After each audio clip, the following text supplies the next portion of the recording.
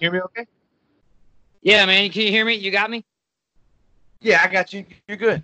Oh, yeah, brother. How you doing, man? You doing all right? Oh, I'm good, man. How you doing? Man, I'm making it. I appreciate you being on here for me, dude. Yeah, no problem, dude. Anytime, man. Sorry that, I'm hanging out at the dungeon, man, my favorite bar. No, you're good, man. Yeah.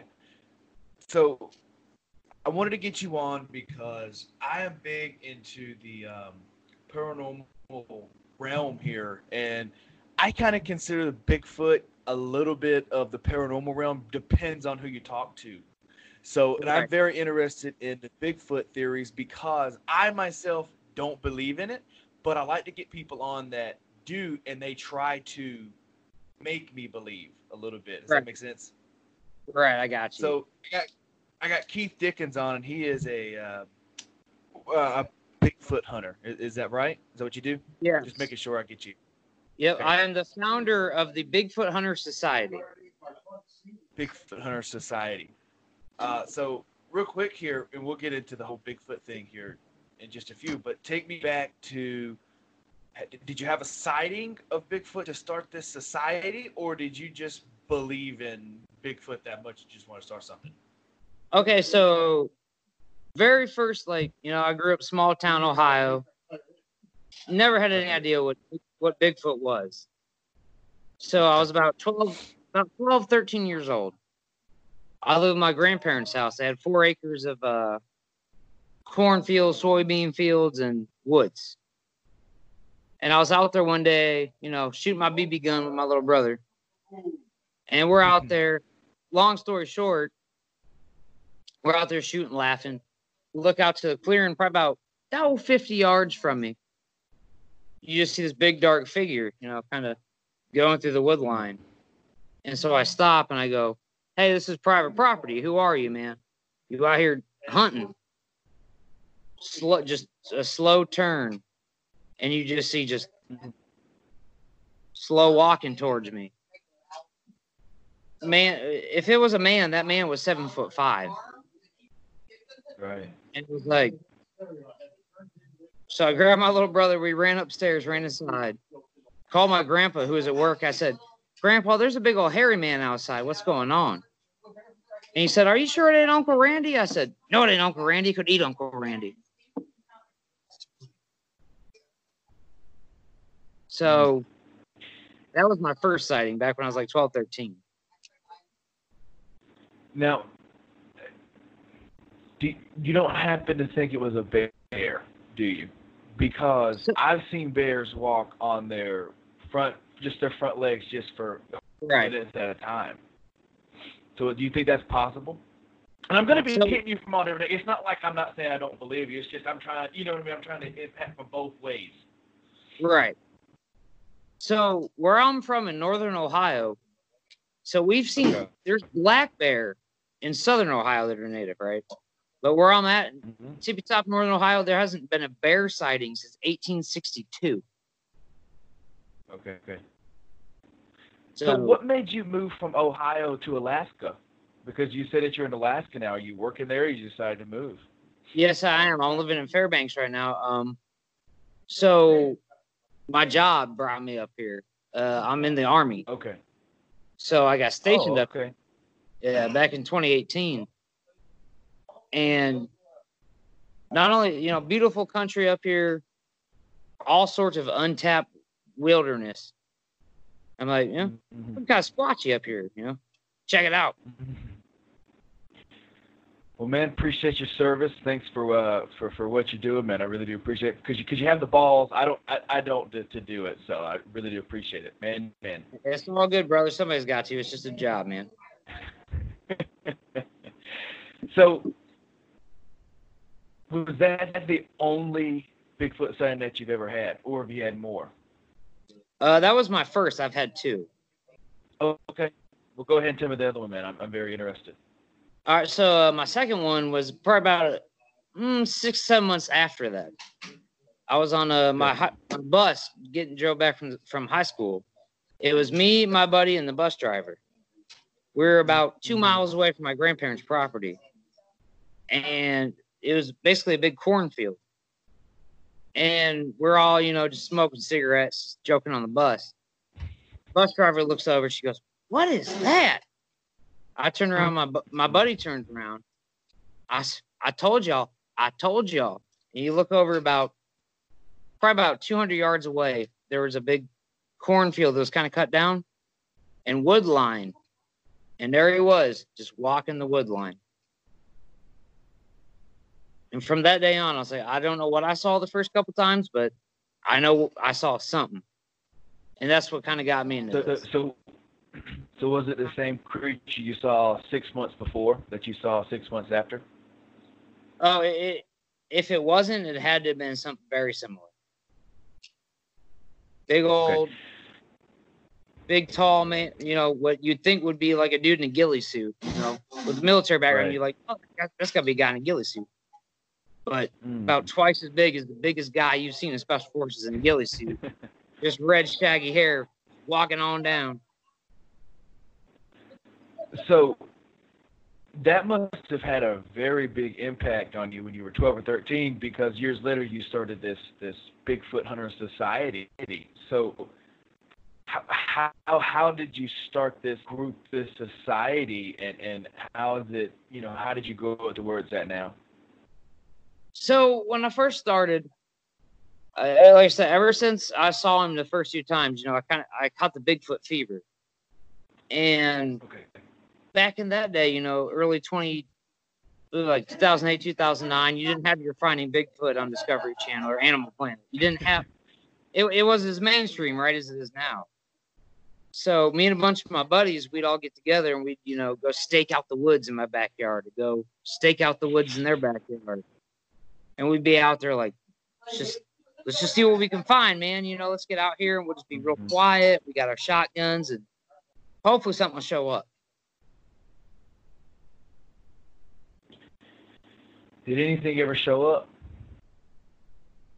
So, unfortunately, right, which is the biggest thing that people, hate on believers. I mean, they're like, oh, well, so much for that evidence because he never showed up again. Right. But we found a few prints that we took plaster casts of. Okay. And I'm sure if you ever talked to any guys that I was looking up your stuff earlier, I think you've talked to a couple other Bigfooters before.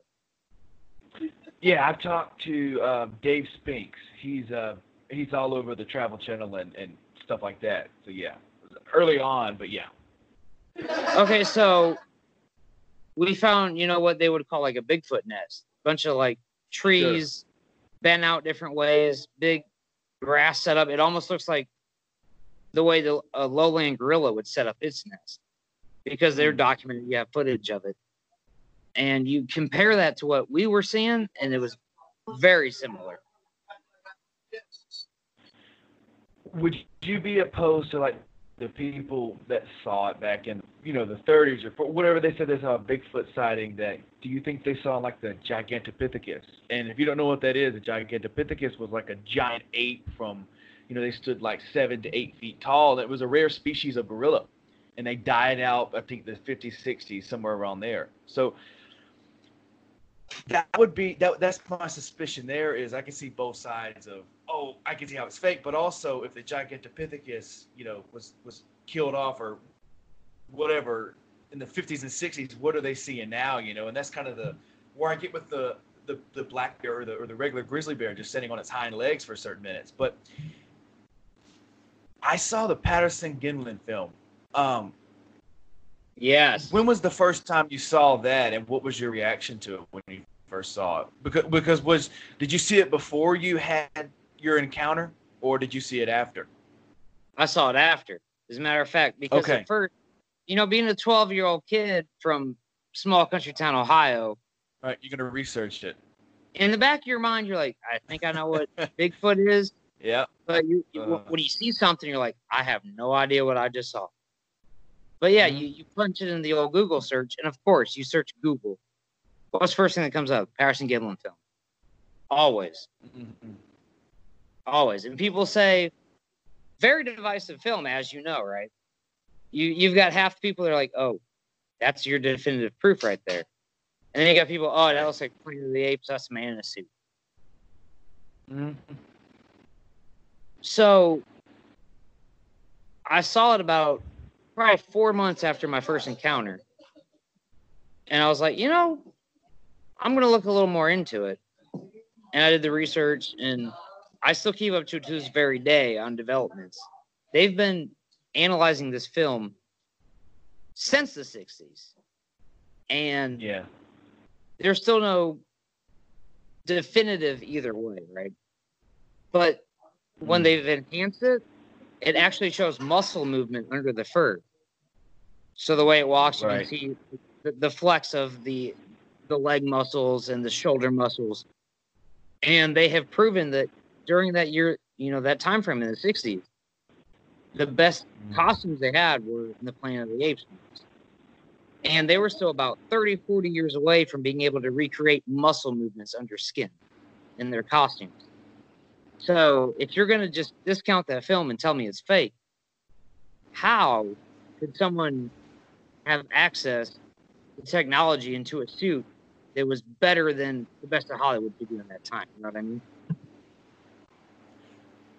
Yeah, like you said, I've heard different, historians or whatever you want to say that have discussed the film, and they do say that show me where there's a gorilla suit or whatever you want to call it that was made in the 60s that could do this.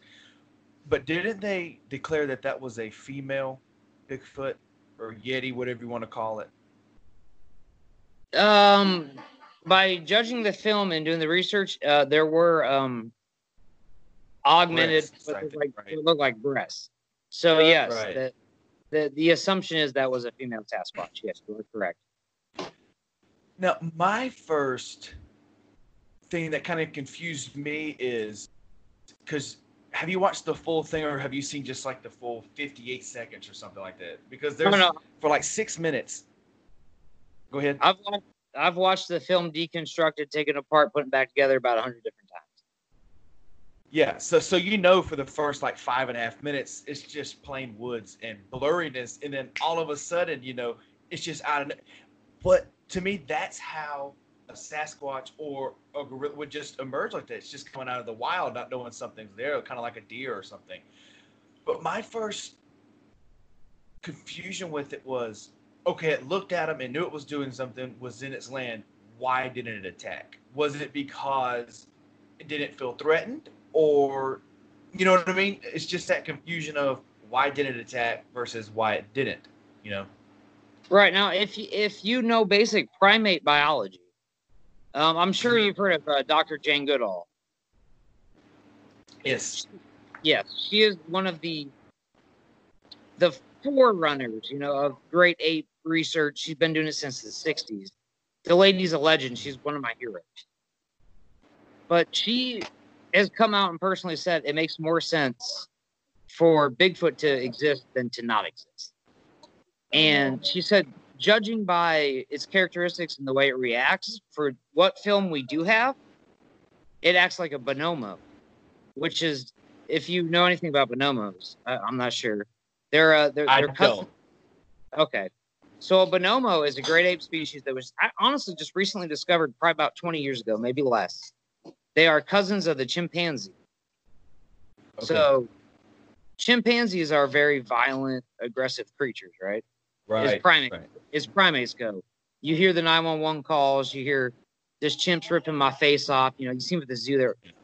The bonomo is basically what she calls them, the hippie cousin. They groom each other. They live in small groups.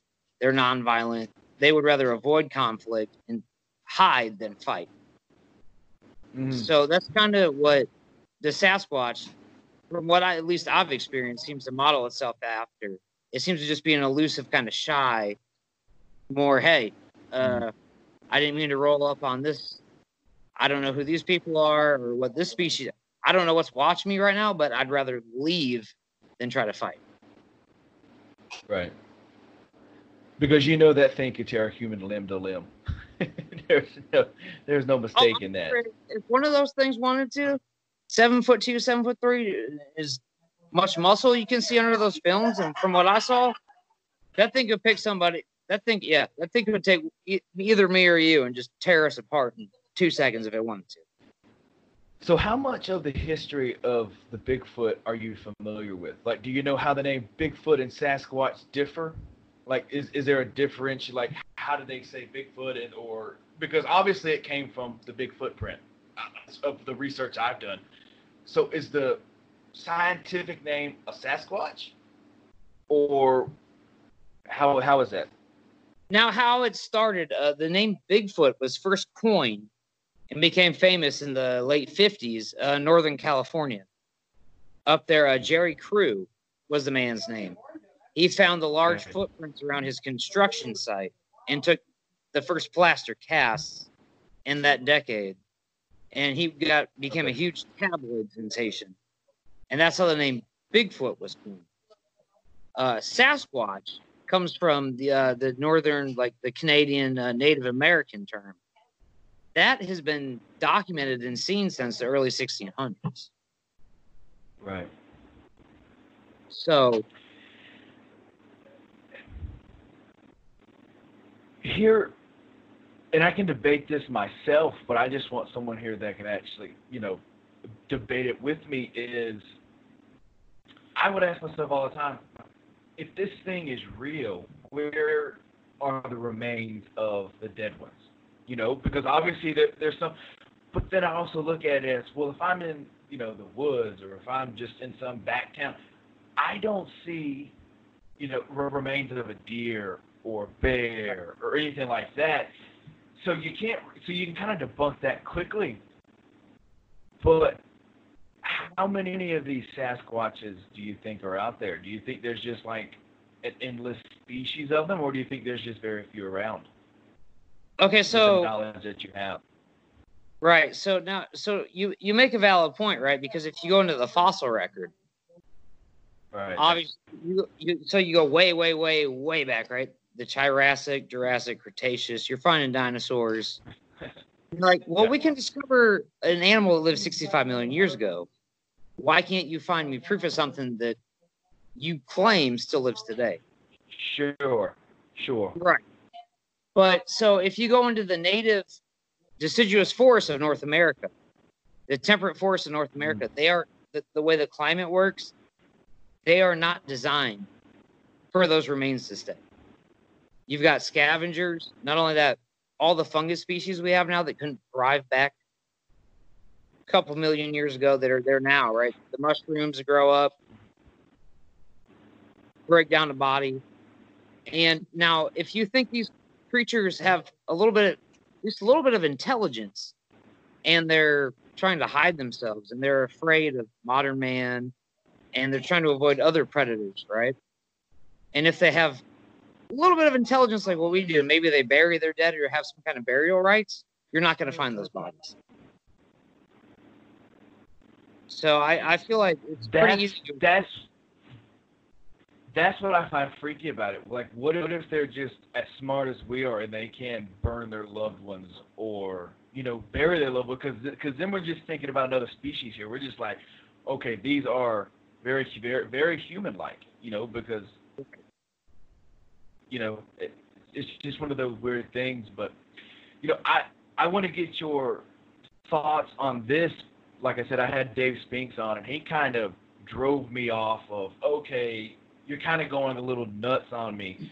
We were discussing the history and the discrimination and stuff like that of Bigfoot, and he seemed to be on the path that Bigfoot was some type of alien kin.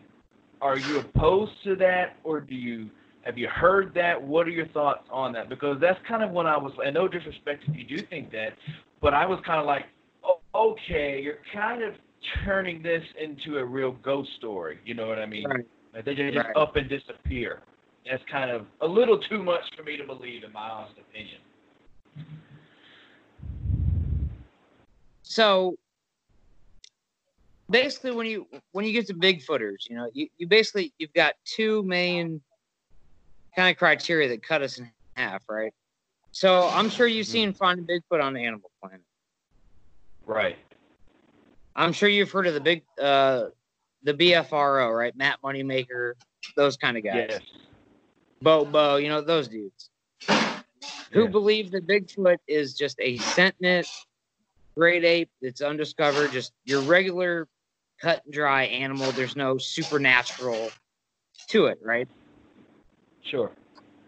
And then you've got the other half of the community, which you were pointing out, that think either they're aliens that were dropped off from another alien species, hybrid aliens, or this trans-dimensional being that can jump portals and all this craziness. So yes, there's definitely two. That's a huge cut and dry. The biggest thing that cuts us as Bigfooters apart, right? So you have the guys that think it's just a lost species of ape, and then you got the guys that think, oh, it's a supernatural alien that can jump dimensions and kidnap your babies. So to the people that believe that kind of stuff, I'm not going to openly discredit them, because I mean, if you can give me evidence or show me that maybe that's true, more power to you. But I lean more to the BFRO, Matt Moneymaker kind of, hey, this is just a species, a regular biological species that was born, evolved on this planet. They're small numbers, and they're just here, man. There's no supernatural voodoo to them. They're just a small species of lost large primate that have somehow been able to, outsmart us and hide away from us.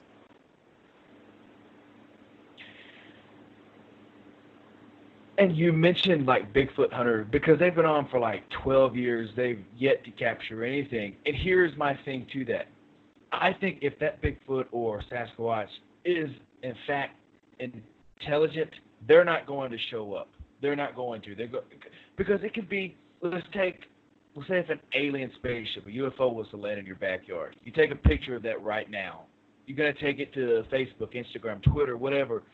99.9% of those people are going to say, oh, that's photoshopped.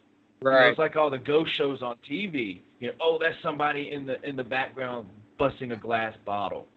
So in my honest opinion, I think if a Sasquatch is very intelligent, they're not going to show themselves on camera that way. I just think that the Gimlin film just so happened to capture one in the mirror of like 15 seconds. Just out of pure coincidence. Right. No, so I agree totally. So, I mean, if you look at just primates that we know exist, right? Mountain gorillas, orangutans, bonobos, chimpanzees. It takes people months at a time to go out and stage an area and to pre-record and to record to get actual decent footage of these creatures. And so we know where they're at because, unfortunately, due to human encroachment, deforestation, they've only got limited places to stay, right? Over there, Africa, Asia. Yeah. There's only so much acres left. But in North America, and people don't realize the vast expanses of woods we still have left, we've got millions of acres of untapped resources just out there. So we can't do the same thing and just circle in and be like, oh, we know they're here. Because they could be here, they could be there, they could be down the street. We still have a lot more land than we think.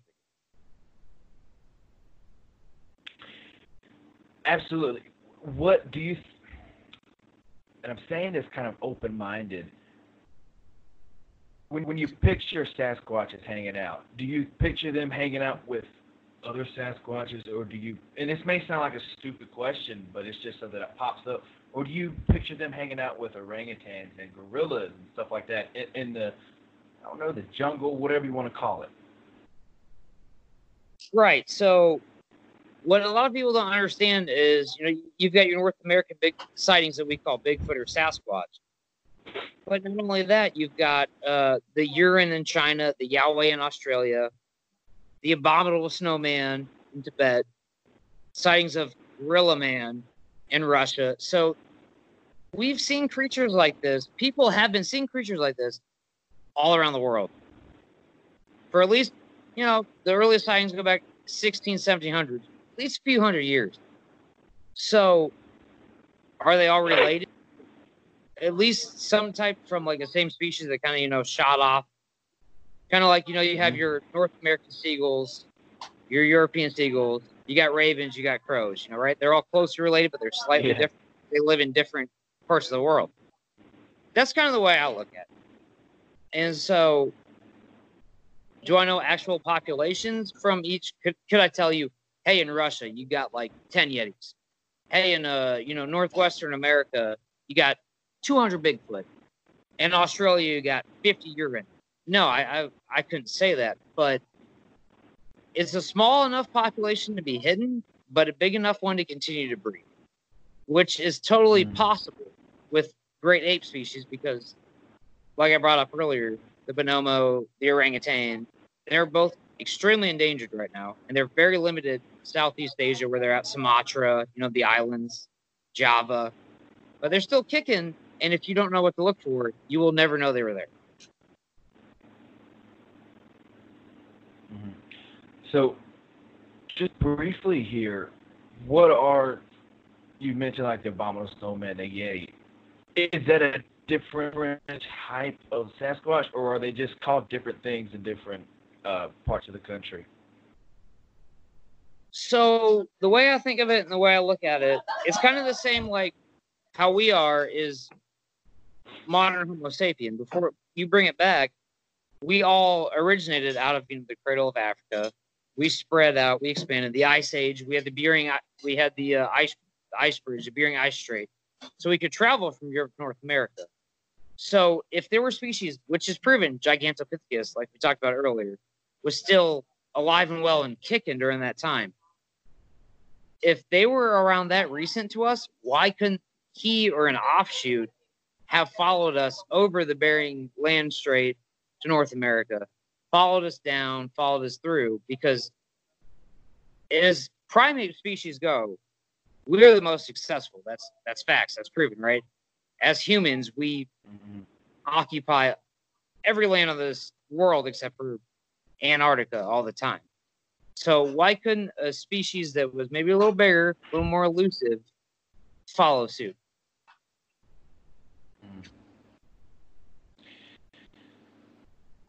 Now, I'm gonna say that I'm gonna use mythical creature just for an example, real quick, because like the Loch Ness monster, I think maybe about a year and a half ago they deemed that to be actually a myth, was never a thing.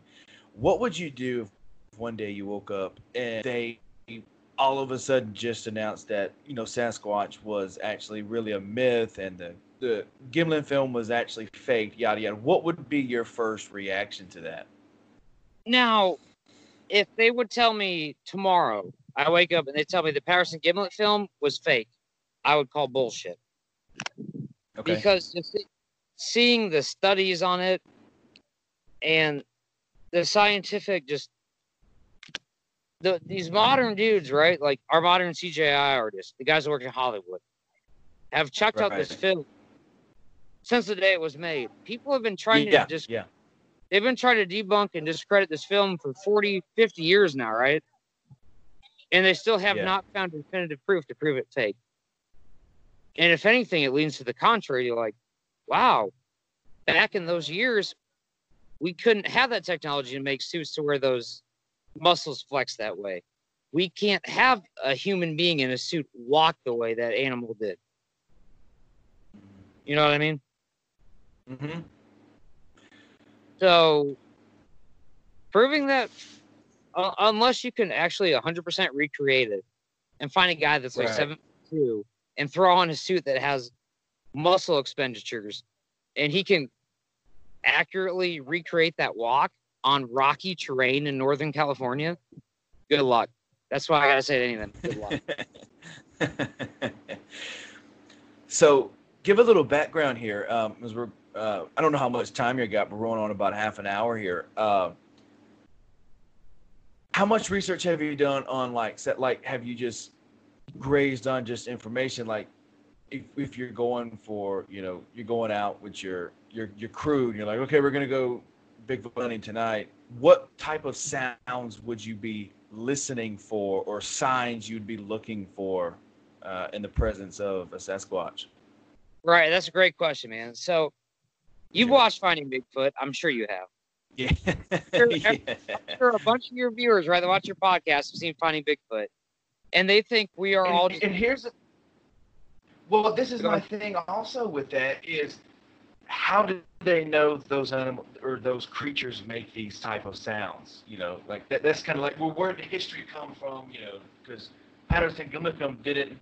It was kind of silent, other than the walking and the footsteps. Right. So, man, I'm sorry, I didn't mean to interrupt. No, you're good, man. So, I don't think. So it's like any creature, right? I was raised in small town Ohio. I've been hunting big game my whole life. Yeah. As a hunter, you're supposed to be silent in the woods, right? You don't go in and announce your presence the minute you're there. You don't show up and just start howling and yodeling and thinking, you know what I mean? So that's my biggest disagreement with the Finding Bigfoot guys. And they're call blasting, they call it. So because they immediately go in and they take a big stick and they pop it up against a tree and they're like, you hear that? But here's my thing, it's like, how did you not know that's a tree falling 150 feet back? You can't see that. You know what I mean? That's kind of where I'm in the mind frame of, okay, it could be, but also it could be this. Like, I'm getting in my head both ways, Right. So, I agree with you 100%. So, any big game hunter will tell you, if you go hunting out, say you're trying to go shoot coyotes on the Western Plains out Wyoming, say you're trying to go hunt for brown bear or gray wolf here in Alaska, you don't make your presence known, and you don't just announce, hey, here I am, man, show up. So with the call blasting, that's the only thing that makes sense to me, because as a big game hunter, so like take a wolf or even a coyote, for example, they respond to calls, from their main prey sources, right? Which are rapids. Right. You sound that off, you hide, you mask your scent. Sure. If they're in the area, they're going to show up. So I take the same approach to when I'm out there Bigfoot. I'm like, so if honestly they're anywhere between us and a chimpanzee or an orangutan or a gorilla, which is our DNA closest matches, right, as great apes.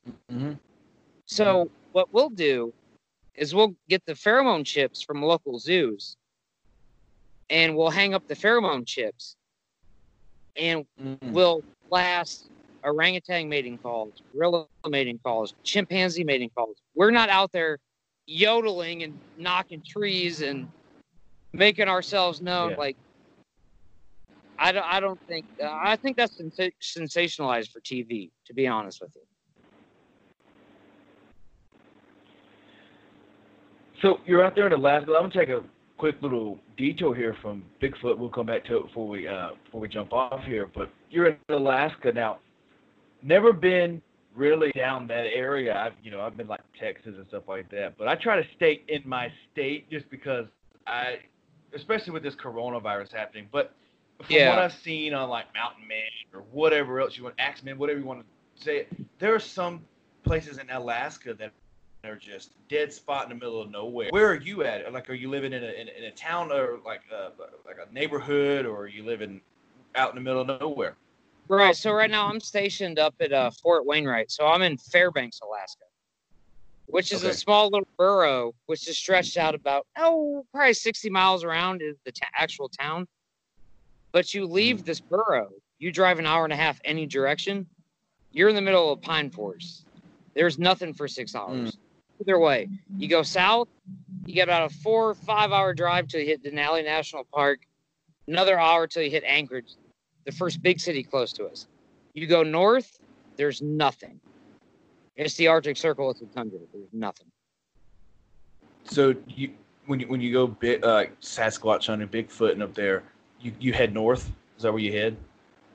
I've gone all over around here. So where have you found the most activity there? Like, have you found it have you found any, information or hypothesis about this? Yeah, as a matter of fact. So where I'm at, up at right up here in Fairbanks, it's a very small town. It's part of like, you know, the Central Bureau. Like we are in the middle of the state of Alaska. Around us is nothing but pine forest for miles. You can drive 5 hours any direction, nothing. And so I've gone out I've taken 3-hour trips, I've taken just hour trips out of town. I've gone north, south. I've done 3 trips north, 2 trips to the south, and I've gone 1 trip. I've just drove basically as east as I could get. And I've found what I would call activity on all my trips. The most exciting thing I think I saw is when I went north. So I took off, drove probably about an hour and a half. We got a hot spring up here called Chena Hot Springs.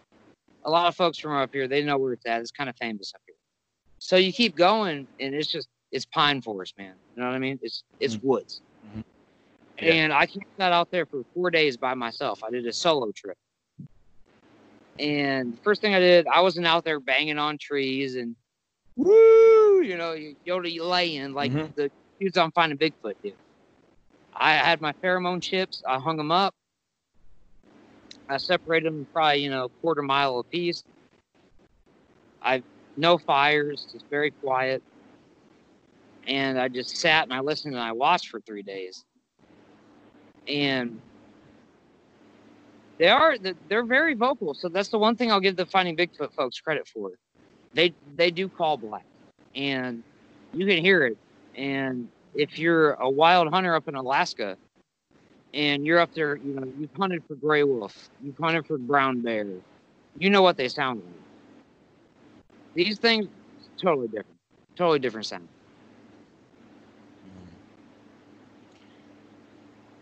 I'm trying to think of where I want to go with this because I just have so many things running through my mind. Like, right, you were out there, you know, camping out for 3 or 4 days. Was there just a point in your mind where you were just like, okay, there's no activity here, I've got to go?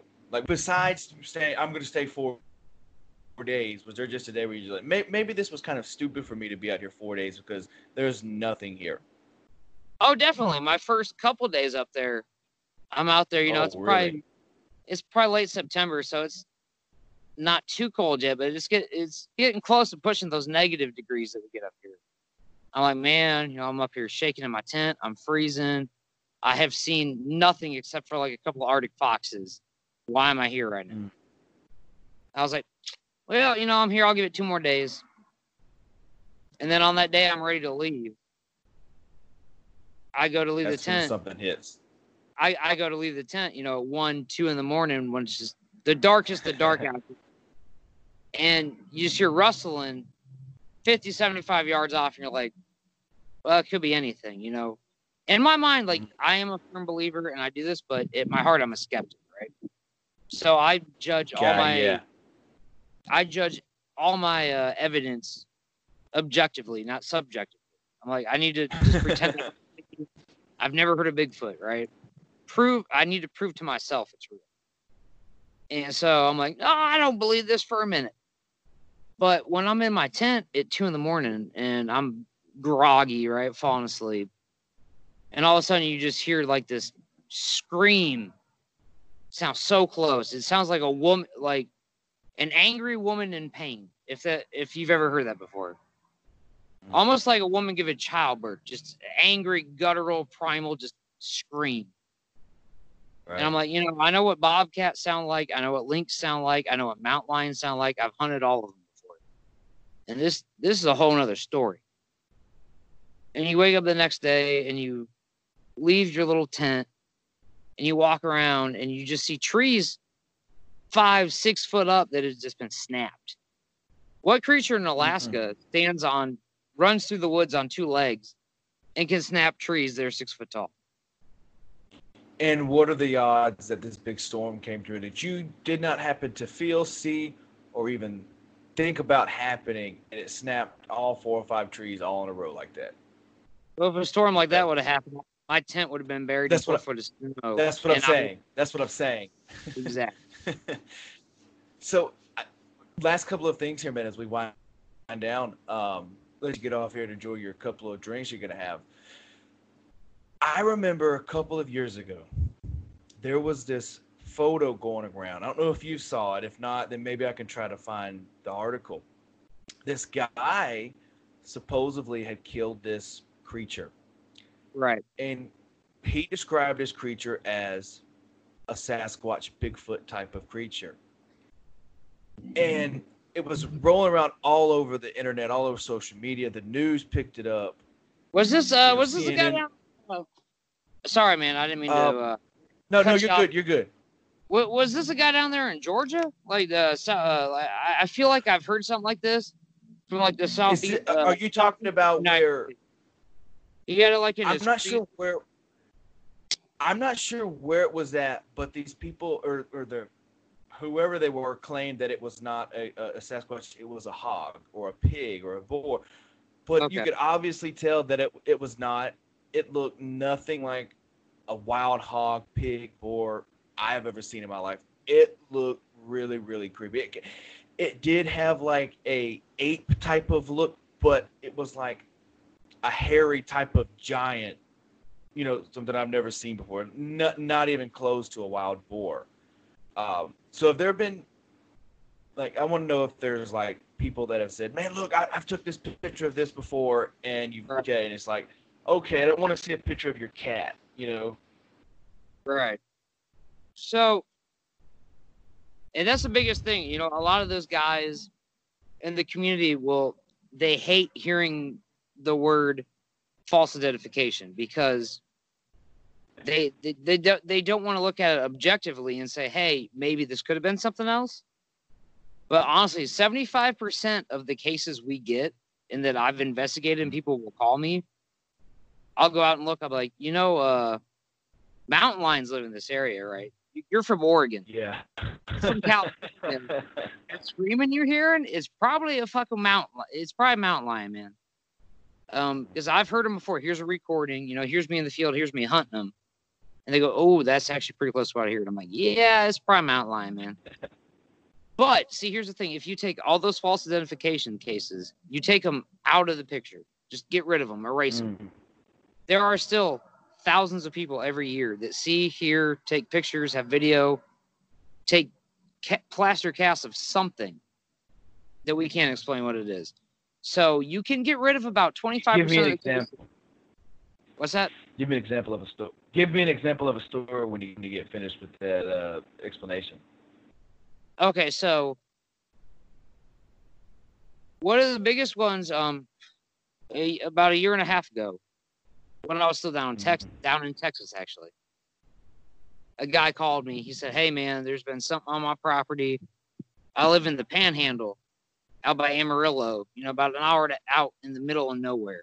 Something's been killing my cattle. I've been hearing screaming." I was like, "Okay, man. I'll come out. I'll check it out. Get out there, throw my tent up, throw up my blind, throw up the pheromone chips." The first night I call blasted some chimp calls, some gorilla calls, just see what would happen. Nothing. We got nothing back. No responses. I tried for 3 days. Heard, saw nothing. On the 4th day before I left, I got kind of desperate. I was like, all right, well, let's bait it in. Let's give it a shot. Went to the local butcher, bought about 20 pounds worth of goat meat, stacked it up, put a trail cam up. And lo and behold, do we find out, yeah, the man's got a mountain lion.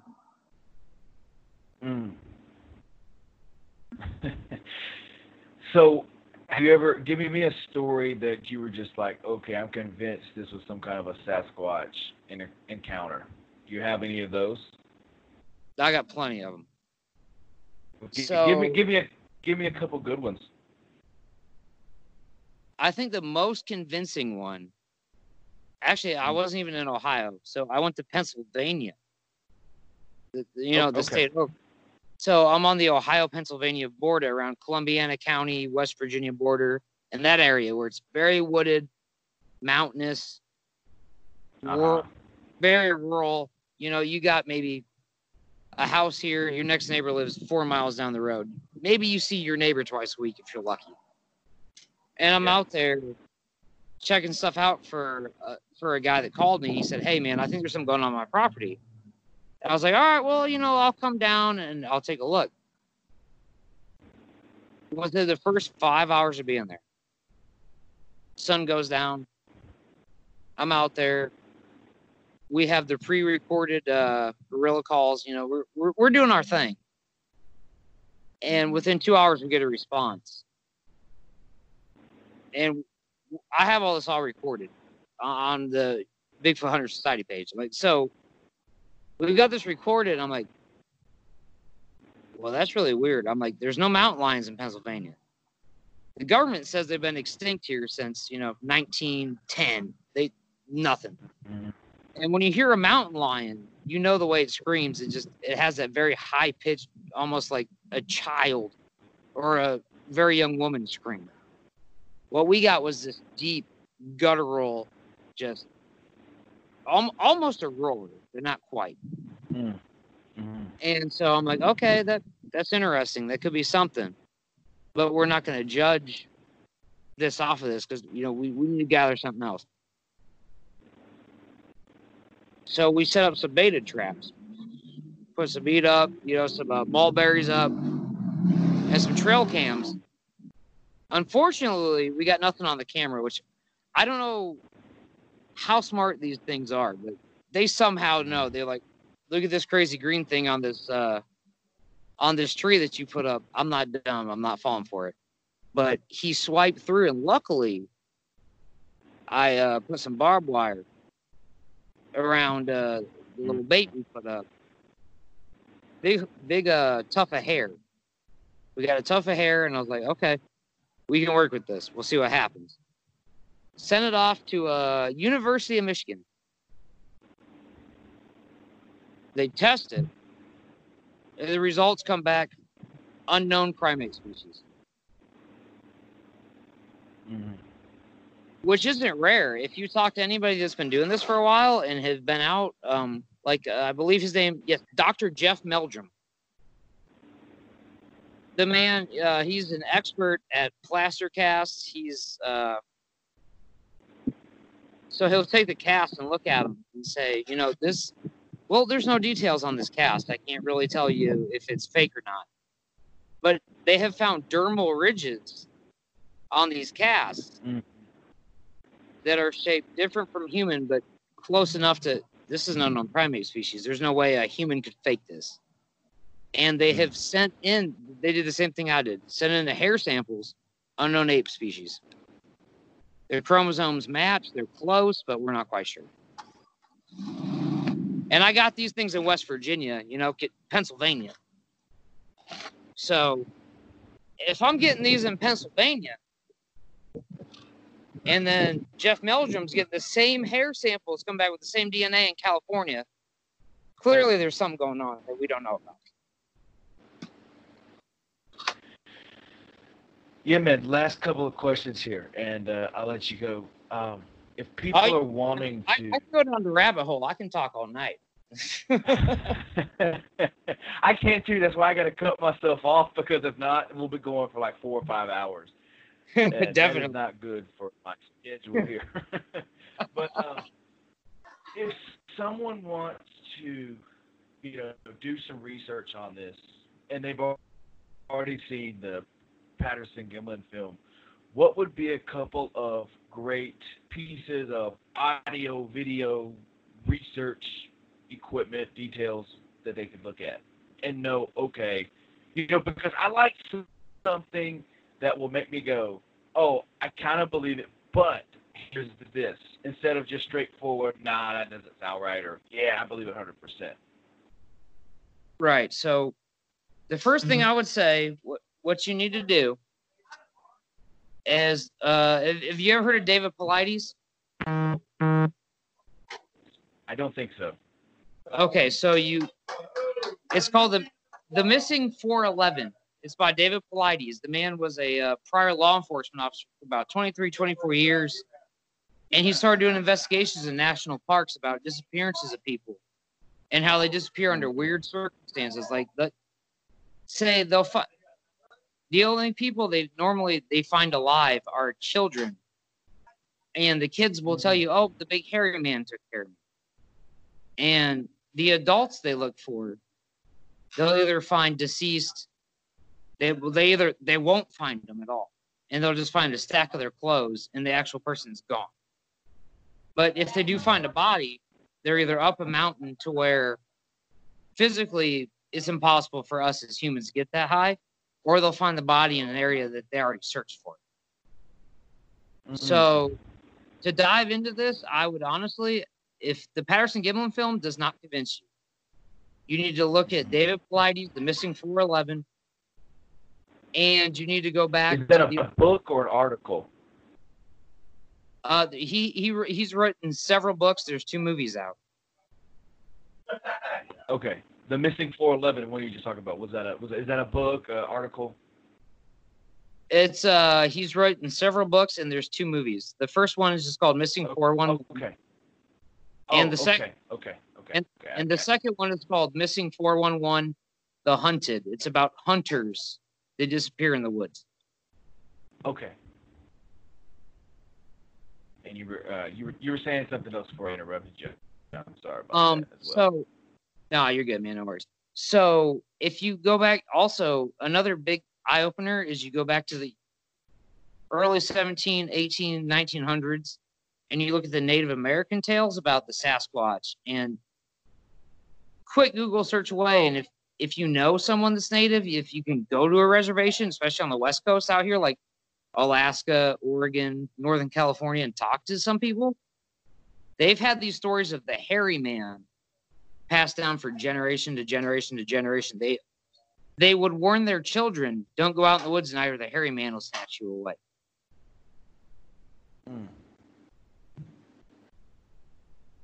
Some creepy stuff, man, here today.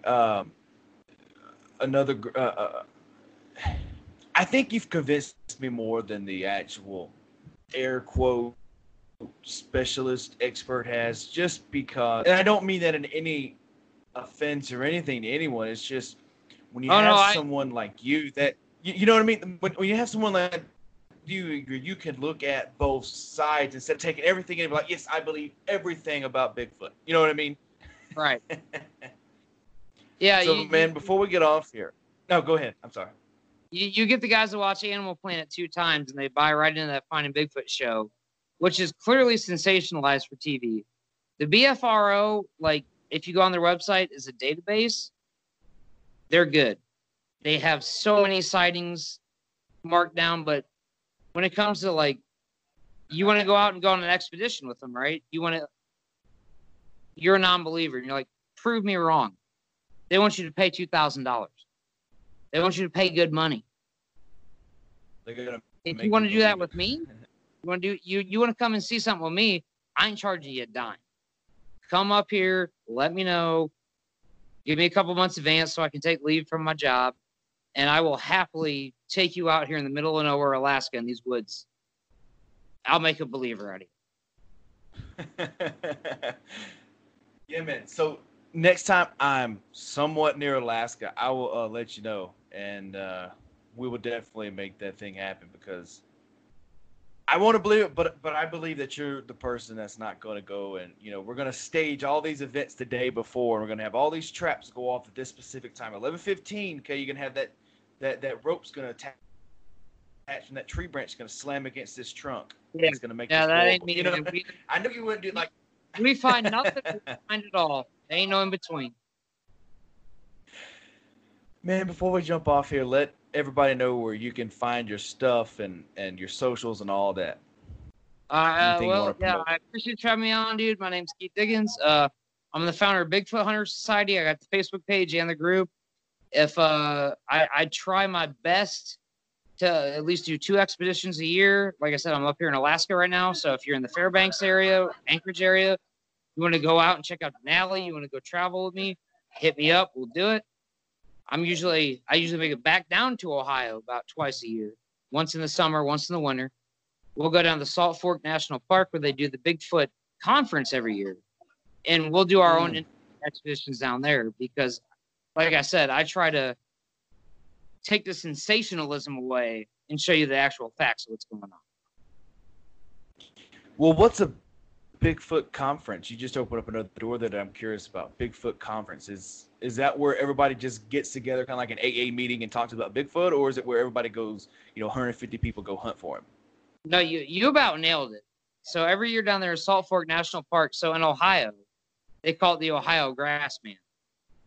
Ohio actually has, out of all the states, the 4th most sightings of Bigfoot every year. So in South Central Ohio, they have the Bigfoot Conference. And you've got the BFRO, you got the Matt Moneymakers there. You've got your Dr. Jeff Meldrum's there. Your David Paulides, he's been there. Anybody in between, they go down to Salt Fork National Park because it's a sighting hotspot. Well, man, Keith, I appreciate you being on here, man. And next time I want to talk Bigfoot and more paranormal, I'll let you know. We'll get you back on. Really do appreciate it, man. That sounds great, man. Sounds great. I can go down this rabbit hole for days at a time. So. All right, man. Appreciate it. You have a good one. Hey, you too, brother. I appreciate you for having me on, man. And we'll talk to you next time. Yeah, man. Appreciate your service. Have a good one. Hey, thank you. You too. Take it easy. Be safe down there, man. All right, I am here with returning guy, Dave Spinks. So he has a new book out called West Virginia Bigfoot. So what encouraged you to write this book? Well, the book about, I got the idea for the book because of my own personal experience with my grandfather back in 1983. Me and him were fishing at one of our favorite fishing spots here in West Virginia, and we saw Bigfoot, man. And ever since that time, that's what actually started me into the paranormal, seeking questions on what this thing was. And, after so many years of doing this, I ended up writing a book because I had interviewed so many other people around the state that had actually seen the same type of creature I had so many years ago. I was only 13 and it scared the living hell out of me. So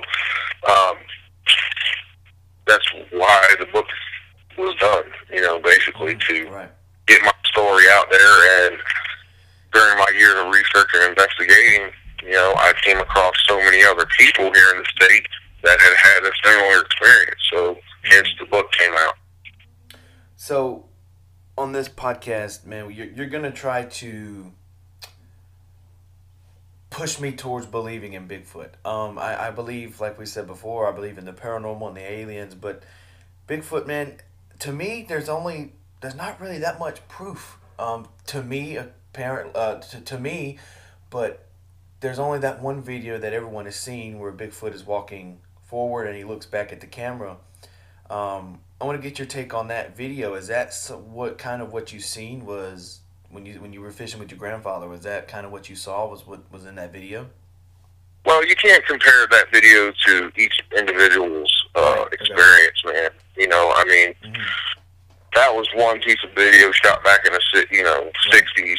The Patterson-Gimlin film, I think you're referring to, right? Yes.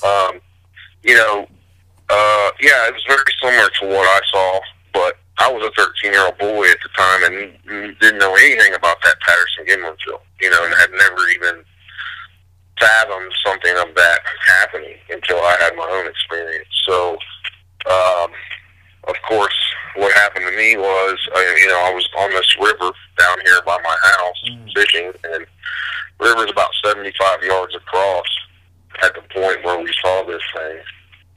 And, from the distance I saw that was probably a lot greater than they saw that.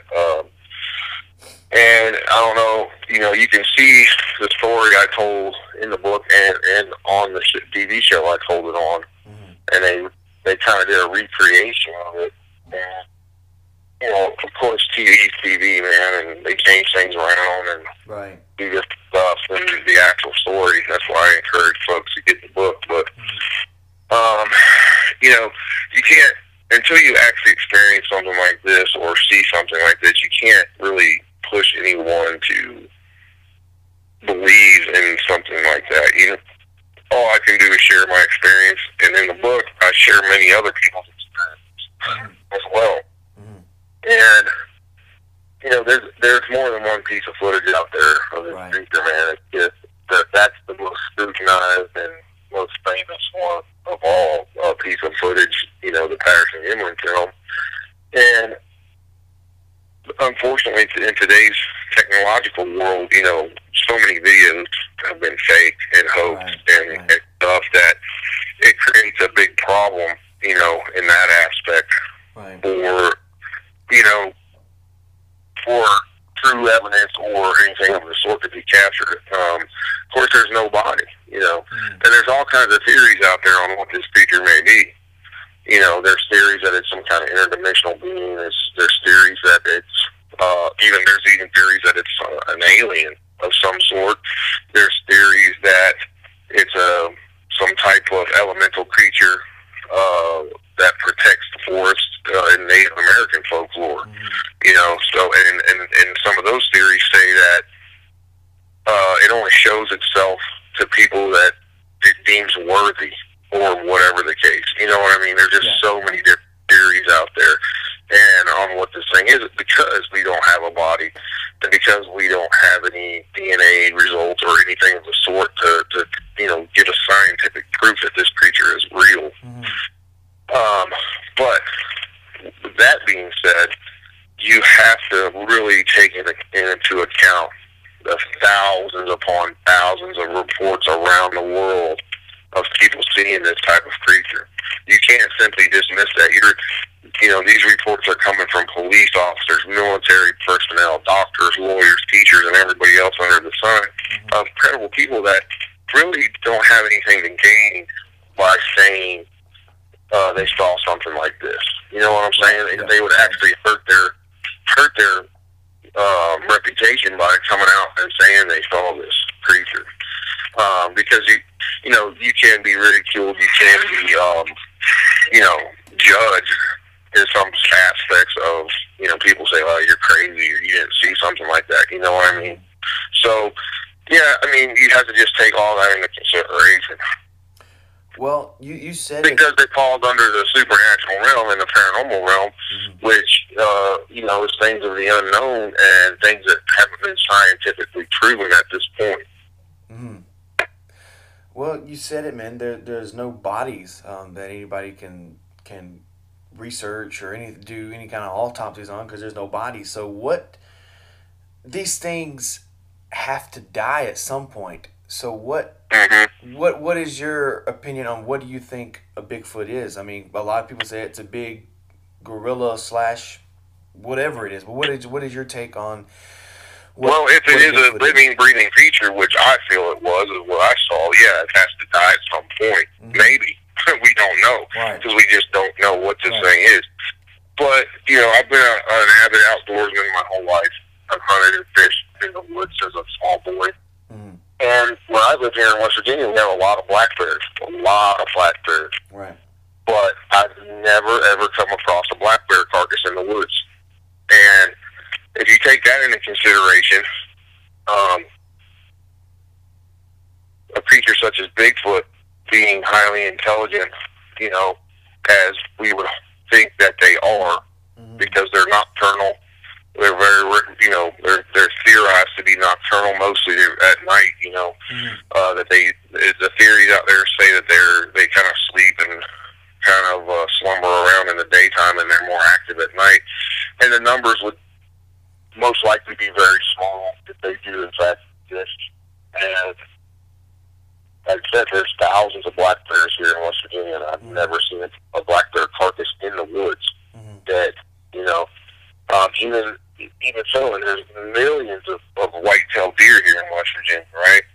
And I've only come across a few carcasses of those because simply the forest and creatures in the forest that die, they decompose very, very rapidly. Now, if you take a creature such as a Bigfoot, if it is highly intelligent, they may indeed bury their dead as well. We don't know. You know, we just don't know.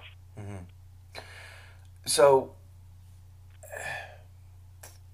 these people that you researched and you interviewed for your book, man, there's a lot of people that would just come out and say, oh, I seen Bigfoot, just to be part of that group. So do you know these people actually saw and had an experience with Bigfoot, or are you just taking their word for it? Well, you know, I have to take their word for it as credible people, you know. Right. When you interview some of these people, you know, you got to also remember there's always going to be a crackpot or two out there, you know, for whatever reason. But like I said earlier, you know, there's people that I have interviewed, of course, and some of them don't want their names put in the book because of that. They don't want to be ridiculed. Right. But they had a sighting or an encounter with one of these things that literally changes their lives. You know, it changed the way they act and they operate. Some of them are so terrified they won't even go out of their house at night. You know, others have just straight up and got up and moved from where they live. You know, sold their family house and everything that's in their house and their family for generations. So they were obviously terrified of what they saw. And, you know, you got to take, each account is different, each experience is different. You got to take all that into consideration. So, like you said, there's no there's no bodies to prove that there is a Bigfoot. But let's just say, with the government, the way the government is and the way I'm into conspiracy theories, let's say, Dave, you go outside right now. You see a Bigfoot in your backyard. You know nobody's faking it. You know it looks legit. You take a picture of it. Next thing you know, it's on social media. The government's going to come after you. They're going to have to take that picture down because they don't want their people to know that there's anything like that. So the first thing you do, they're going to take it down. And so what would be your tactic? Let's say if you've seen something out there right now that resembled a Bigfoot, what would your next step be? To follow it, to research it, and find out where it lives? What would it be? Of course, you know, you would do all of that, but also you would, me personally, I would get together the biggest names in the field that I know of, and I would keep it all under wraps and have, you know, some kind of meeting, and, you know, I would make sure that the proof I had would be out there, you know, no matter what. And, you know, going into that aspect of it, the government, I'll give you a couple of examples of reports that happened that may indeed, in fact, be some kind of government cover-up. Because you've heard of Mount St. Helens, right? When Mount St. Helens blew up. There was some famous accounts when that happened that many people saw government helicopters coming in there and flying off with what looked like bodies of Bigfoot in government helicopters underneath, you know, like in some kind of nets and whatnot that they had underneath the helicopters. Also, there's another pretty incredible encounter of a military unit that was training, and they were doing night maneuvers, and they were being paralleled by a group of Bigfoot during these night maneuvers. And that story's out there. You can find it, you know, on the internet and whatnot. And a member or two of that unit told of their accounts where they saw these creatures paralleling them while they were training at night in the woods here in North America. So, and there's accounts, and see, you got to take into account too, man. There's accounts that go way back, in 1800s, you know. And then you got to take into the account Native American accounts that are thousands and thousands of years old of these creatures. There's cave art drawn in caves of Bigfoot. And if you subscribe to the Bible, you can go into the Bible and you know it talks about the Nephilim, and the Nephilim were offspring of angels and human women, and these things were said to be giants, in grotesque giants that were just disgusting, vile creatures. And here in West Virginia, man, in some of the native burial mounds all around the state, they have found giant skeletons. There's pictures of them. There's newspaper articles of them. And these things were 7 to 10 to 12 feet tall. Some had double rows of teeth. Some had single rows of teeth. But, you got to take into all that kind of stuff into account and say, hey, there might be something legit to all this. But what is it? We don't know. Right. If let's take that video again for an example, the one where the Bigfoot's looking back at the camera operator.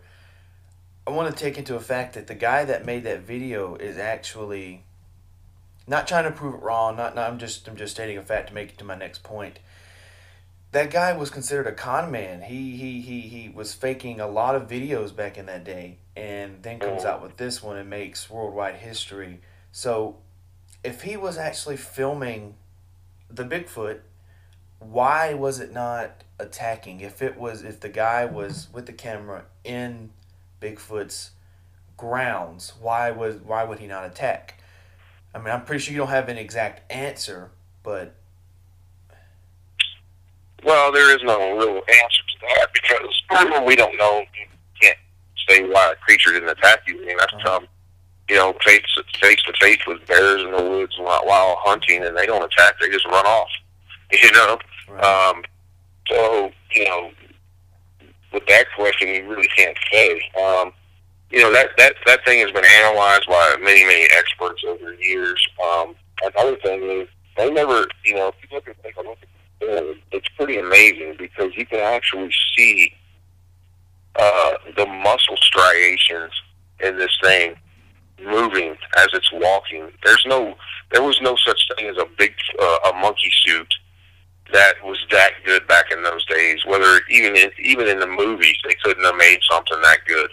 And if you look at that one, it's a female. It has breasts, So it's pretty tantalizing, and pretty revealing to me that whatever that was, it looks real, and it's been analyzed by many different scientific people, and they still can't, some will say it's real, and some say they can't say either way. They don't know because they brought up so many different things on that film, as far as looking at the way the thing walks.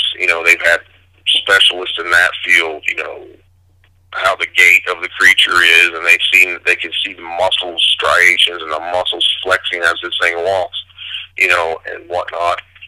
And of course, back in those days, film wasn't as good as it is now either. Right. You're talking, what is that, 8mm footage and whatnot. So, it's just one of those things. It is what it is. There's been many other videos captured of creatures that have been proven not to be, not proven, but have been analyzed, and people can't say either way. But nowadays, stuff can be faked so easily. It's really a bad thing because it's just a shame that people would go through the lengths to hoax something, like that. Right. But unfortunately, you deal with that. Right, a lot of the times, yeah. But another weird aspect too is, a lot of these pictures and video clips, some of them that could be legit. What's weird about them is they all seem to fuzz out or whatever. Sure. And right. that could lead to the fact that this thing is some kind of, this creature puts off some kind of EMF, and that messes with electronic devices. And there's a lot of different times when this has happened in some of these trail cam pictures and some of these video clips. And there's a lot of accounts out there too of people, hunters and whoever, hikers, whatever, report, they're just walking along doing their thing, and they look up and see a Bigfoot. And in some cases, there's been like tracks in the mud or in the dirt or in the snow, and they see a Bigfoot, and they start following this thing, They're following the tracks, following this Bigfoot.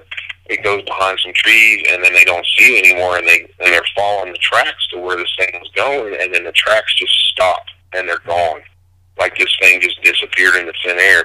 And there's another interesting theory that, you talked a little bit about it being an ape-like creature. Well, if you believe in ghosts and you subscribe to the ghost theory, what's to say that this creature isn't the ghost of some kind of extinct giant ape that you have just seen?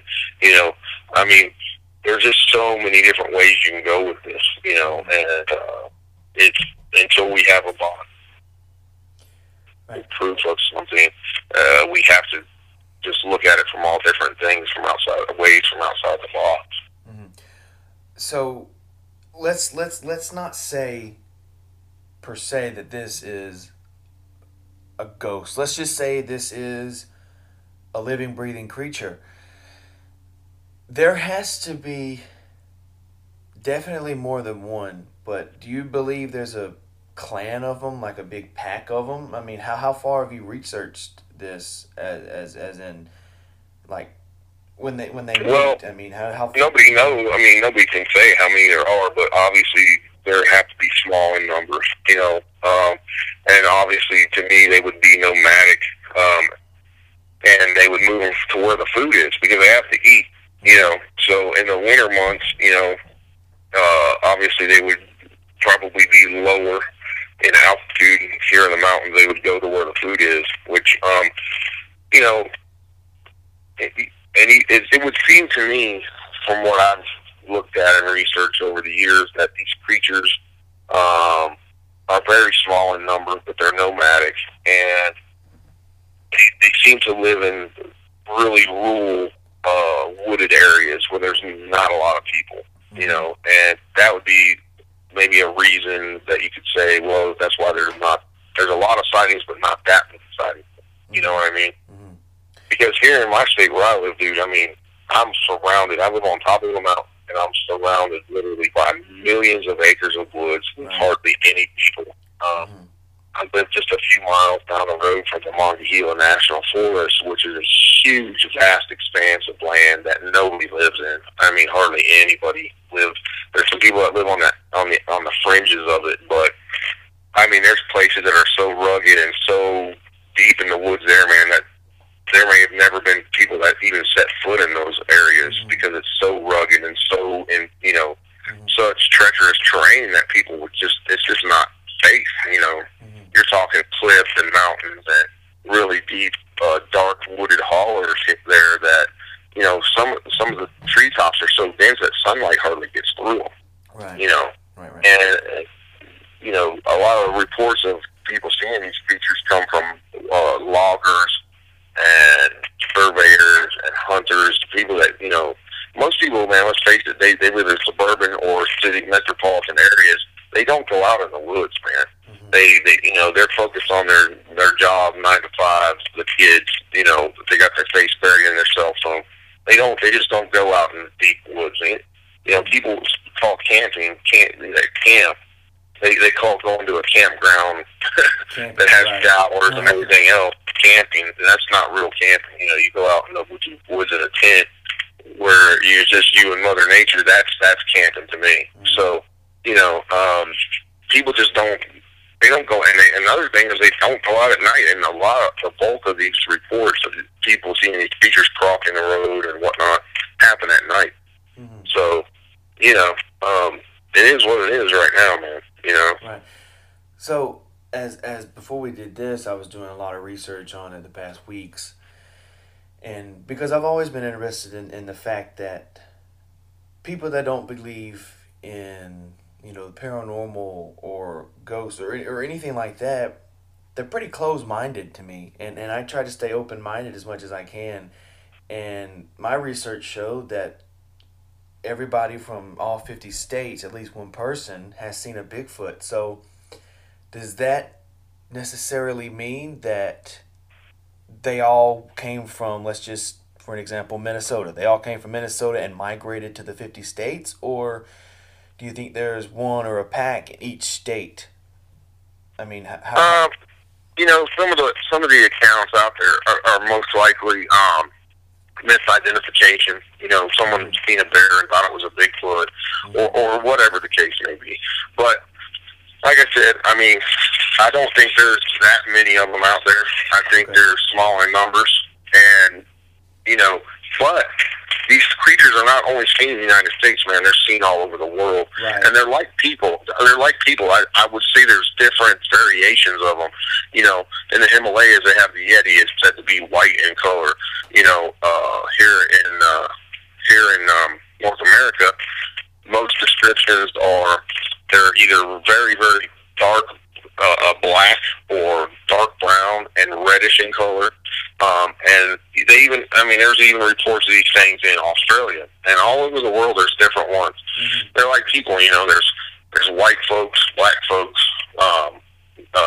Asians, you know. I would say this creature would be something to that effect, you know. There's different variations of them. So a Yeti or an abominable snowman, I guess that's the correct word. Is that the same thing as a Bigfoot, or are they in the same family? Technically, yeah. Technically, yes. Okay. Similar, yeah, very similar in nature. So, I'm pretty sure you've done a lot of research because you wrote a book. But do the Bigfoot people or clan, are they segregated into one weather culture, or do they like, you know, cold, hot, doesn't matter? No, they're all over. The ones down in Florida are called the skunk ape, you know, so there's ones in Florida, there's ones in Canada, there's different ones in Canada. You know, they live in all various climates around the world. So, you know, so, you know, it's, like I said, there's just, I think that they're like people, you know, they just live wherever they live, and I think they move to where the food is, you know, and then semi-nomadic, if you will. Like here in West Virginia, too, there's a lot of caves and a lot of places that a creature such as this could live in the wintertime and stay fairly warm as well, you know. So it just depends on their environment, you know, like anything else. So what do they eat? Are they vegetarians? Well, there's a lot of reports out there from different people who have seen them carrying deer on their shoulders, carrying off pigs, chickens, you name it. I think they eat, they're like people again. I think they eat very similar to what a person would eat.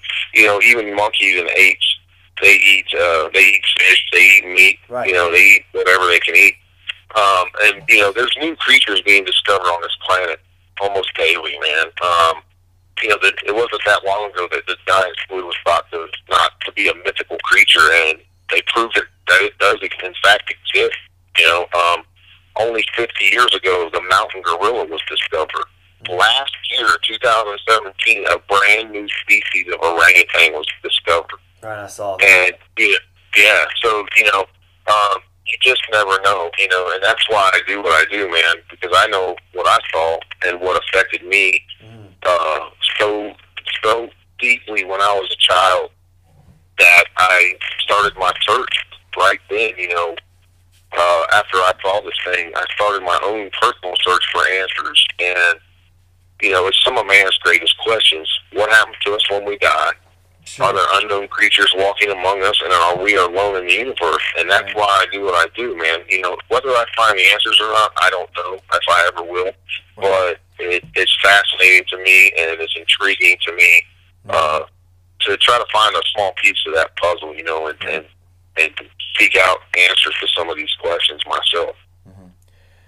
So, I'm pretty sure the time you saw Bigfoot was pretty terrifying to you, but after doing research for this book, West Virginia Bigfoot, was there any stories from other people that just completely terrified you? Oh, yeah, man, there's some accounts in there that are just really frightening.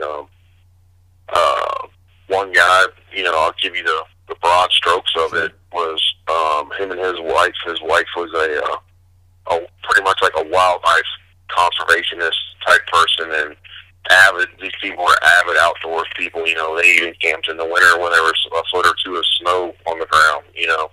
freezing cold temperatures, and then they would camp in tents, you know, and they had, you know, they had all the proper gear and stuff, but um, they had their 2 dogs with them that were, you know, happy-go-lucky dogs, and they said, he was telling me when I interviewed him for this story that, you know, whenever they'd go camping, the dogs loved it. They would be jumping around, having a good time, and he goes, almost immediately when they got out to unload their gear, the dogs were acting funny. They had their tail kind of tucked between their legs. They didn't want to venture away from them, and he had this big box thing that they could jump in and stay in when it was cold, you know, so... he said they just started whining, and he just let them in the box, and they didn't even get out. So they finished setting up their gear and putting their tent up and everything, and it was about dark by the time they got set up. And he said during the night while they were sleeping, they heard all this ruckus around outside, you know, and didn't know what was going on, poked their heads out the tent a few times and didn't see anything. But he said during the night he saw what appeared to be a big hand pushed down on the tent, you know, a really big hand, and it pushed the tent down so far that it was touching him, and then he seen what looked like a giant face pushing into the tent, and he froze, you know, and he looked over at his wife, and she was awake too, and they were hearing all this noise outside, right? So after that happened, he kind of smacked at the tent, and the thing, like, jerked back, and nothing else happened, but they were so scared they didn't come out of the tent until just at daybreak where they could see. And they got out, started looking around, and there was all these deer tracks around, like a herd of deer had come through. And then he said they started noticing it looked like these giant human-type footprints all around those tracks. And they freaked out and started packing, you know, they hurried up and packed all their gear up and everything, and then they got to looking around. And about 50 yards away from the tent, they found a deer that was freshly killed. It still had blood coming out of its mouth and the steam coming out of its mouth. And there was a football-sized rock buried in this deer's chest. And he said, man, we just got out of there and just, you know, freaked out and realized that there was, like, it was almost as if some of these creatures were hunting deer, and they were using rocks, big rocks, to kill these things. So, you know, that was a pretty terrifying story if you think about it. Like I said, I want to get to thinking that they're aliens or something like that pretty quickly, but if they are living, breathing creatures, do you think they just stay burrowed up in the trees? Do you think they build their own caves? Do you think they live underground? I mean, where do you think that they're possibly, if they're that intelligent, they're possibly building, you know, houses in trees that blend in. So where do you think that they're living? Yeah, well, there's all kinds of pictures out there of strange structures built in the woods. Made out of branches and sticks and covered in leaves and grass and whatnot. And that, like I said earlier, you know, there are a lot of caves in West Virginia, and there's even reports of some of those giant skeletons that were found. One was actually buried up, like a false wall had been created in one of these caves, and behind the, you know, rocks stacked up to make like a different room when one of these giant skeletons were found. And that was kind of compelling to me, saying that, wow, if this was a Bigfoot of some sort and they found a giant skeleton buried, you know, behind a false wall in this cave, you know, that's pretty interesting. Right. Because something had to be intelligent enough to do that, you know. So, who knows, man? I mean, it is what it is right now, like I said, and it's pretty fascinating stuff. I would think they would be similar to humans, you know. In that case, they got to have some kind of warmth and some kind of protection from the elements. I want your opinion on something, Dave. Let's go back, think of the Bible for a second. Let's take off Bigfoot for just a second, because I was thinking about this because I was thinking about this in my sleep the other day. The Bible states that the very first people on earth were Adam and Eve. So God floods the earth, and it's Noah and his family. where do cavemen come in that example? Like, you see proof of cavemen, and apparently they're dumb as rocks. But if Adam and Eve were an actual human, and I mean, how would that come in place? I mean, do you? Well, if you follow the Bible, man, and like I talked about the Nephilim, that is said to be the reason God flooded the earth, to kill these creatures, because they were disgusting, vile creatures, and God told Noah to build the ark, and he did. So so humans and those animals would survive, and these other creatures would be wiped out. So you're saying it wasn't actually cavemen; it was possibly a Bigfoot. No, I mean, no, I can't make that. Right. I can't make that connection. I mean, because it's like anything else, man. The Bible tells a lot of stories, and those stories are told by men. So, and as well as I do, once a story is told and so many people hear it and retell it, there's often things that are changed or different from the very first part of the story. So, you just have to take all that into consideration. There is more than likely a lot of truth in that, in those stories. Whether it's exact truth or not, it's hard to tell, man. But there's Neanderthal man. They have proof of all this. They also have found proof of little people. They found skeletons in caves, of these little hominid creatures. And that wasn't that long ago. And these things are little bitty skeletons of humanoid type creatures. Right. And they call them hobbits. So, and if you go to, like, if you've ever been to the Smithsonian or anything like that, I mean, they have all these examples of different humanoid humans, different ape skeletons. And like I said, they just found a new species of orangutan. Man, you have to take all that stuff into account, into consideration, because they're finding new species every day, man, and you just never know what's out there. There's thousands and thousands of reports from people, all over the world and all over North America, and just it is what it is, man. You have to remain open-minded, and it's just waiting for more answers, and man, waiting for more proof. One of these days, maybe somebody will either kill one or find a body of one, and then it'll be such to the extent that there's no denying it. It's real. It's there, and it may not ever happen. We don't know. Right. So, did you since you said maybe somebody will find a body, did you hear the story that happened probably in the 80s that someone actually did find a Bigfoot body, and now if you look that up, the article was completely wiped out of the internet? there's several different ones out there. You subscribe to the government conspiracy theories and all that. If you subscribe to that, then that may be a prime example of looking at that aspect of it. It's a proven fact that our history is not told properly. There's many different cover-ups that have happened to meet for whatever reason, as a means to control us or a means to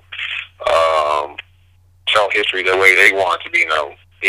So that stuff's being overturned every week. There's new things coming out that are showing that history is wrong. The history we're taught is not exactly correct. Sure. Only certain aspects have been being taught, for whatever reason. What are they covering up? What are they trying to hide? It's pretty revealing if you look at all the different things out there. Like I said, the giant skeletons that have been found all over this country, and particularly here in West Virginia and the surrounding states. Almost in every single example that I found during my research, almost immediately government agents or representatives of the government would come in, take these skeletons, and all traces would be gone. Overnight, once the word got out that giant skeletons had been unearthed in a mound, or someone was building a new house and they dug up these giant skeletons. A bridge, was being built, and they found 3 giant skeletons here in West Virginia. Almost immediately, those skeletons would disappear. Right. And some say that the Smithsonian would come in, take them, and they're hidden in vaults underground in the Smithsonian. Why would that be the case? Why aren't these skeletons being talked about? Because is there a cover-up going on? Why did that happen? Sure. You have to take a hard look at that. So as we wind down here, we're about 45 minutes into this thing, man. I want to get a little bit more about your book, but first, before we do that, I want to talk about your first experience with your grandfather. You were fishing. I actually watched that episode of that show. Was there any more experiences that just completely terrified you as much as that one? Or have you not had any more experiences? As far as Bigfoot goes, that's the only experience I've had, other than when I've gone out and done investigations. I've heard callbacks. I've done tree knocking and different things like that. And been out in the middle of nowhere, man. There's no people around, and I've got wood knocking back. I've heard strange, disturbing howls that don't sound like any animal I've ever heard in the woods. Stuff like that. Never seen another one, and it's pretty terrifying when you're out in the middle of nowhere and there's nobody around, and you hear these strange howls and callbacks. What I do is I'll take out recordings of supposed Bigfoots that have been captured, and I will blast them, do call blasting on a large speaker, and then shut it off and listen. And at times I've got calls back, that sound very similar, and it's a pretty spooky feeling when that happens. Or do you take I used to play baseball. I played baseball all through high school and in college, and I'll take one of my old wooden bats out with me and smack a tree 3 or 4 times and listen, and sometimes you'll hear the same thing back at you. That's pretty freaking creepy, man, when you're sitting there thinking, okay, what the hell's doing this back to me? And that'll happen on occasion. So this led to my next question, wood knocking. So apparently you've done a lot of research of what you've said and how you wrote this book. There's a lot of research done into this. So what exactly, I know wood knocking, I've seen the Bigfoot hunters, they take 2 blocks of wood and they knock them together, but how is that significant for a Bigfoot-like creature? Like, is that how they communicate with their others, or what is? Yeah, that's that all started. Some people had some experiences hearing these things knocking on trees when there was multiple ones of them reportedly in their accounts, and they reported hearing these wood knocks, these wood knocking sounds, and it was coming from multiple directions. Like these things were doing this to communicate with each other. So that's how that all got started and put out there. And when you're doing investigations and research, you got to try those things to see if there's any merit to it, to try to find out, hey, is this how these things communicate? Are they doing this? They also are reportedly said to use clack rocks together too, as well. And they supposedly use various different vocalizations to communicate with each other. I have one account from a woman in Florida that said, it's a pretty crazy account. This woman said that her grandma lived out in the woods in Florida, and he was said to have a family of Bigfoots that would visit her, and she would leave food out on the porch for them, and they would come every spring, and she would leave food out, and she'd get up the next morning, and the food would be gone. And these things, she said that her grandma told her when she was a little girl that these things would talk, and they would talk like in a gibberish language that was kind of like, sounded like broken English, kind of weird gibberish stuff. Then you can make out certain words and whatnot. So, there's just all kinds of accounts out there from various types of people, and, it's fascinating to me, man. All of it is. It's nuts, Right. So last few questions here as we wind down. Your book, man, I know how hard it is to write a book. I've written 2, waiting on one to get published right now and trying to get the other one as well. So how long did it take you to write this book, West Virginia Bigfoot? Well, it was accounts that I had taken over the years of research and investigating, and so it wasn't. I never really planned to write a book, man. You know, it just happened, and I had enough accounts and whatnot, and things.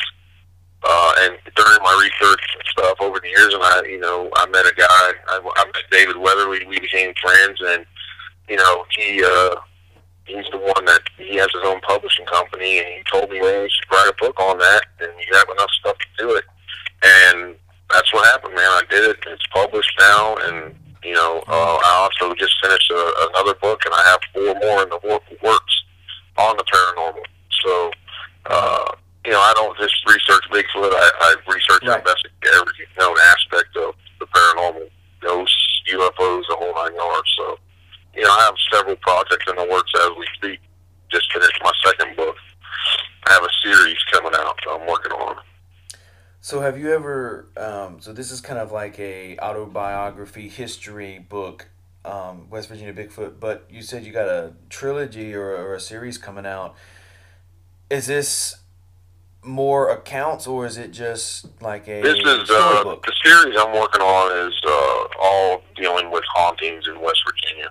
Because I've done so many investigations, literally hundreds, man, over my years, that I decided, you know what, I got enough stuff here to just do a series of books about West Virginia hauntings. I'm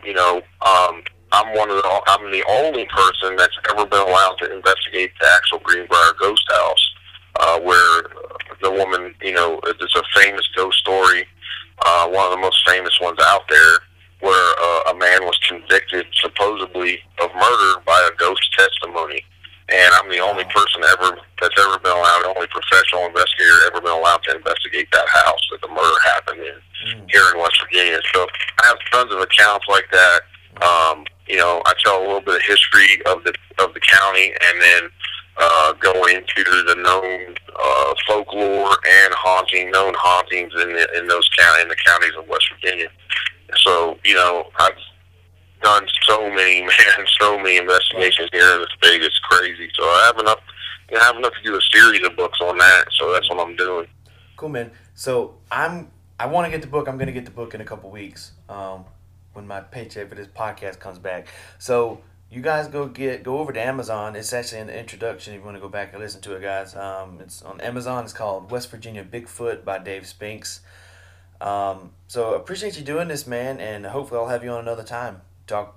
Yeah, absolutely, man. Thanks for having me on. Enjoyed it. All right, man. Appreciate it.